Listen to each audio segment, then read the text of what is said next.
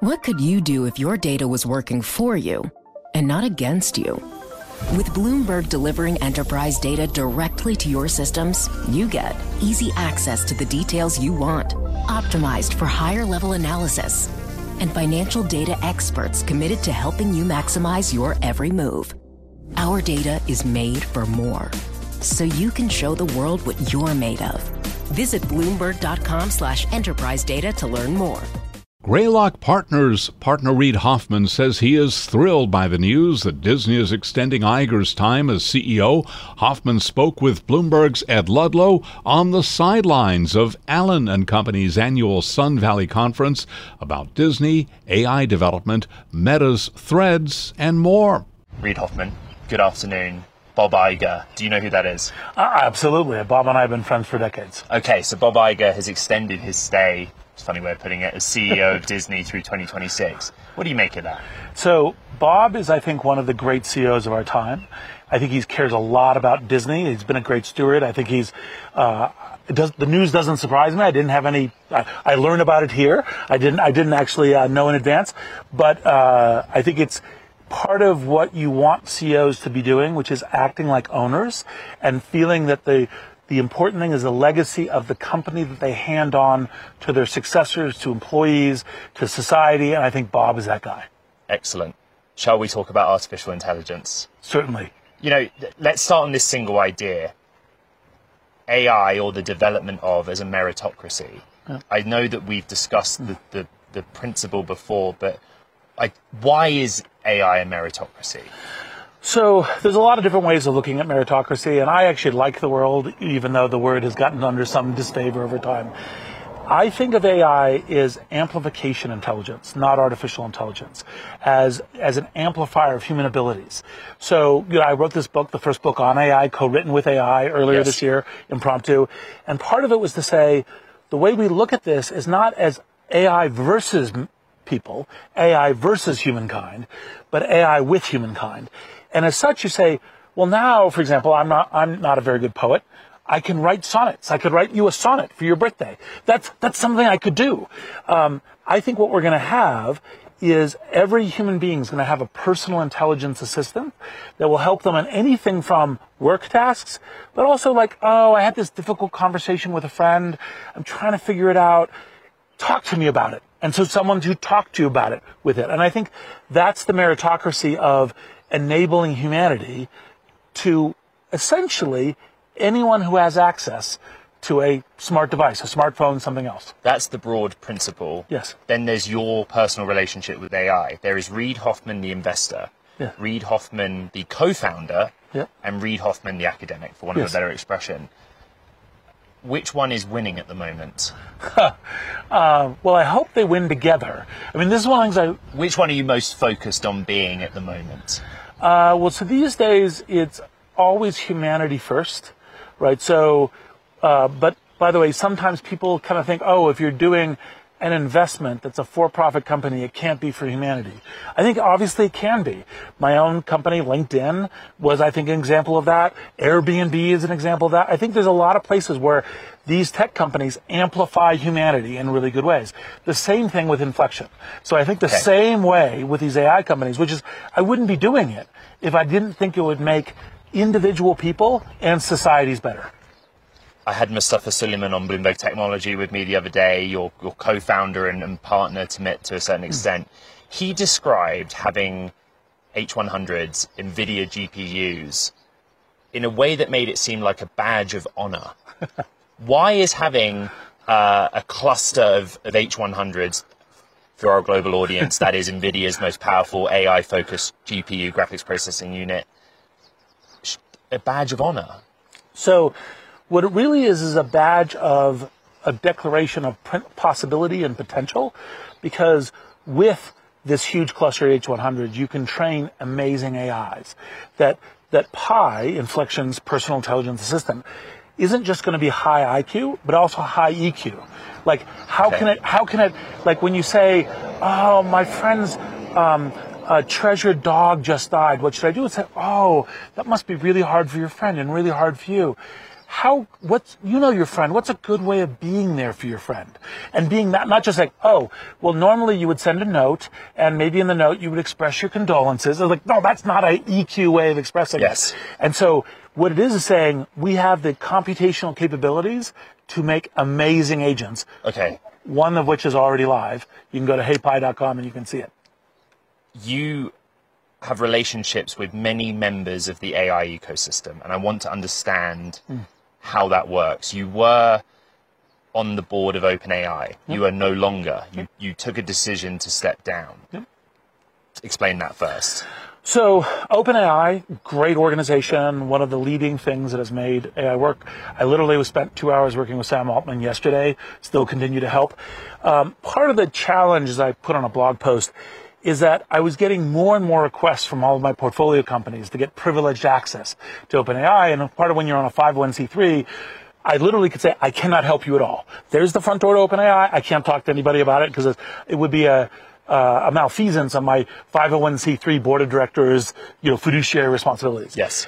Literally, the day after I stepped off the board, I sat down with Sam and said, here's 3 companies that I think would be really good for OpenAI and for the company if you gave them privileged access to the APIs and all the rest. And so it's important not just to have integrity, but to show in all quarters that you're acting with integrity. Okay, so then we talk about Inflection AI, just a monster first round that they raised. They coexist. How does that work in your shoes? So for OpenAI, 501c3, beneficial AI for humanity.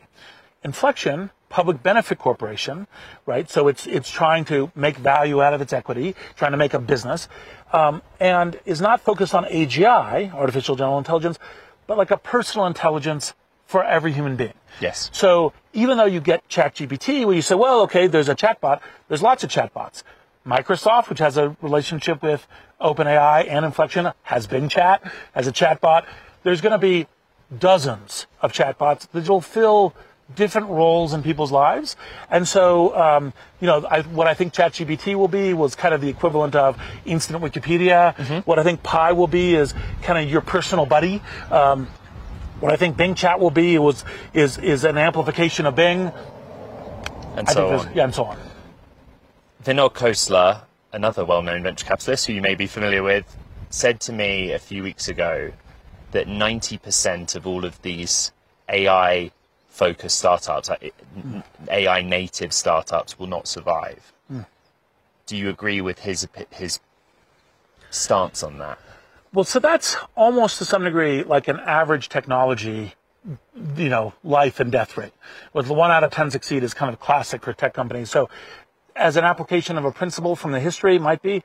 But since we're in such an AI transformational wave, the way I describe this is we're in the steam engine of the mind, the cognitive industrial revolution. Yes. My guess is it might be many more surviving just because it's such a huge impact on every company, every individual, and every professional. And so I would hazard higher percentage, but who knows? I look at Greylock's portfolio that is what some companies you may consider AI native, some AI adjacent, perhaps. Do you worry, or to what extent do you worry that some of them are kind of doing the same thing as each other, and how differentiated are those in your portfolio? So you always have a worry that 2 companies will track into competing on the exact same thing, and then you have to navigate that if it happens, because technology is always looking for what's the right way to create an amazing, a product, service, an amazing business, a transformation of an industry. But on the other hand, more often than not, at the beginning stages, you think they're going to be competitive, like chatbot and chatbot. Chatbot's competing. But this chatbot's going to end up being something that's really great for like students, and this one's going to end up being really great for, large company workers, and they're going to have different functions. And this one's going to be, everyone's personal assistant. So I tend to think that we over worry about them competing, and when the surface area is 10% competing, 90% different, that's different. I want you to think as Reid Hoffman, the venture capitalist, if you'll allow me to go down that route. LinkedIn was acquired. A every Silicon Valley founder's dream is the mega IPO. But I do wonder if, with so many AI startups being founded, how much consolidation we might see and M&A. Well, you're certainly going to see a bunch of M&A, because every company, certainly every tech company, and probably many other companies as well, are going to need to have an AI strategy, right? And the question is, what's your AI strategy? How are you doing it? Now, some of them may work with a company like Microsoft or OpenAI or Inflection or other and make that work. Others may, homegrown their own. Others may buy. You're going to see a lot of M&A. There's no question. Over the next 2 to 3 years, there'll be a whole bunch of M&A activity. There are many names in this space. One of those names is Elon Musk. And I don't know if you saw, but he, on X.ai, published some information about what they're up to and who they are as a team. What do you make of all of that? So Elon is one of the great entrepreneurs of our times. I think, OpenAI owes its foundational existence to his work. So I think it's, he was a massive contributor. I think Sam was one of the drivers, but Elon was there shaping it, helping it. So I think it's great. I think that he cares deeply about humanity, which I think is also great news. I kind of look a little bit askance at signing a 6-month pause letter while you're trying to accelerate your own effort and things like that. But I think he is a great entrepreneur to have amongst the entrepreneurs doing these things. I tweeted that XAI had published this list of people. What surprised me, so many people responded straight away saying, every single one of the people on that list is a man. There are no women on that list. And they were really concerned by that in the context of developing large language models. What's your thought on that? So, these things are going to have this kind of transformative impact. It's very important that they are kind of inclusive of different voices and considerations. And so every effort that I'm part of, we make a real effort, not just on gender, which is of course an important thing, yes, but also on race, on geographic regions. All of that kind of diversity inclusion actually matters, because these things are going to have such an impact on humanity. If you don't do that, you may do something bad. The United States has a lot going on in the theater of AI, but the question increasingly asked is, what do we know about China's progress in the field of AI? What is your assessment of where they are technologically? Or is there a way of knowing? There's no way of fully knowing, because one of the benefits and challenges we have of being part of this great Western system is we have a free press, lots of reporting, all the rest. That's, I think, one of the things that's great about our society, and that's more challenged within China. So you don't have as much visibility. Now, that being said, they have amazing technologists. They have amazing technical companies. They are very dedicated to building technology for the future. And so I think they will have a number of great AI efforts. Their AI efforts are obviously somewhat challenged by the fact that large language models are difficult to control. And so can you make sure a very scale large language model can both generate all of this interesting material and also not say, well, here is 10 funny jokes about Xi Jinping, or here's the argument about why the Chinese Communist Party is actually not a democracy that you had to vote for once. And the Chinese government system doesn't want that in any of its internet or digital things, so that's more challenging. And the data that they're training the models on, why is that an important point of differentiation? Not just the volume of data, but what is in the data? Well, data is a complicated story when it comes to AI. So when you're doing these large language models, what you really need is volume of data versus the specific, like, oh, do you have this really high quality data? Now, high quality data can be useful for medical applications, useful for coding, etc. And by the way, the Chinese general lack of privacy controls on data could make some of their efforts much stronger. The challenge, of course, when you do that with large language model approaches, is those large language model approaches don't necessarily go, here's how I can obey CCP regulations. Yes. Right. And that's going to be one of the challenges they're going to have. We could talk for the rest of the week about AI. For sure. But we won't. Threads. Yes. So, look, I think Facebook Meta has done a great product launch. It's a high quality product. I think it's because of turbulence around social media, they have a natural launch for that. I think, by the way, Instagram has done things like this before. Like they launched Stories, and their Stories launch was very successful and became part of the Instagram ecosystem. So we'll see how it stays, but its launch was amazing. Mark Zuckerberg himself has been really active and engaged in the early days of the platform with its users. I just wondered if you could reflect on what you see in Mark now versus when all those years ago when Facebook started. Well, one of Mark's strengths, which is a strength of great entrepreneurs, is he's an infinite learner. So he's been learning since then. Like, what are the things that you pay attention to? How do you launch good products? Like, this is an enormously successful product launch from an established company. Established companies don't that often have new successful product launches, and this is one of them. And so that's, I think, a testimony to what he's learned over the years. Have you had a chance to discuss Threads with him? I have not. I hope to. What is it that you think Threads has an advantage over other similar social media platforms, and what is its disadvantage?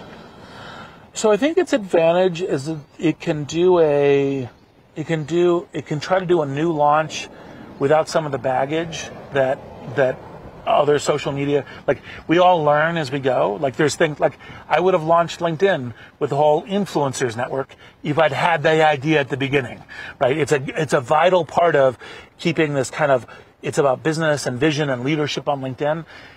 Undoubtedly, they have similar kind of whatever their plans are for Threads. I think it's applying those from a launch. Like part of it is immediately benefiting from your Instagram account, as you knew that when you launched it, you didn't have a cold start problem. That was one of the things that is a classic network building that they've navigated around, I think, fairly elegantly. But you know, I would anticipate that they have a whole bunch of plans that we have yet to see. And on the disadvantage that it may have over, I guess, for itself against other platforms? So disadvantage, well, typically, it's when you try to start from fresh. You're starting cold start network problem. They've solved that one. Look, I personally hope that they are doing more on the try to keep it to a more positive communications culture versus, which I think Instagram is generally more than, you know, kind of Facebook itself. So I hope for that, but that's a question. Final thing is, can Threads and Twitter both exist together? For sure they can, but they may end up competing too. But that still means they could exist together. That's Reid Hoffman, partner at Greylock Partners, speaking with Bloomberg's Ed Ludlow in Sun Valley. For more conversations like this, subscribe to the Bloomberg Talks podcast, available on your favorite podcast platform. What could you do if your data was working for you and not against you? With Bloomberg delivering enterprise data directly to your systems, you get easy access to the details you want, optimized for higher-level analysis, and financial data experts committed to helping you maximize your every move. Our data is made for more, so you can show the world what you're made of. Visit Bloomberg.com/enterprise data to learn more.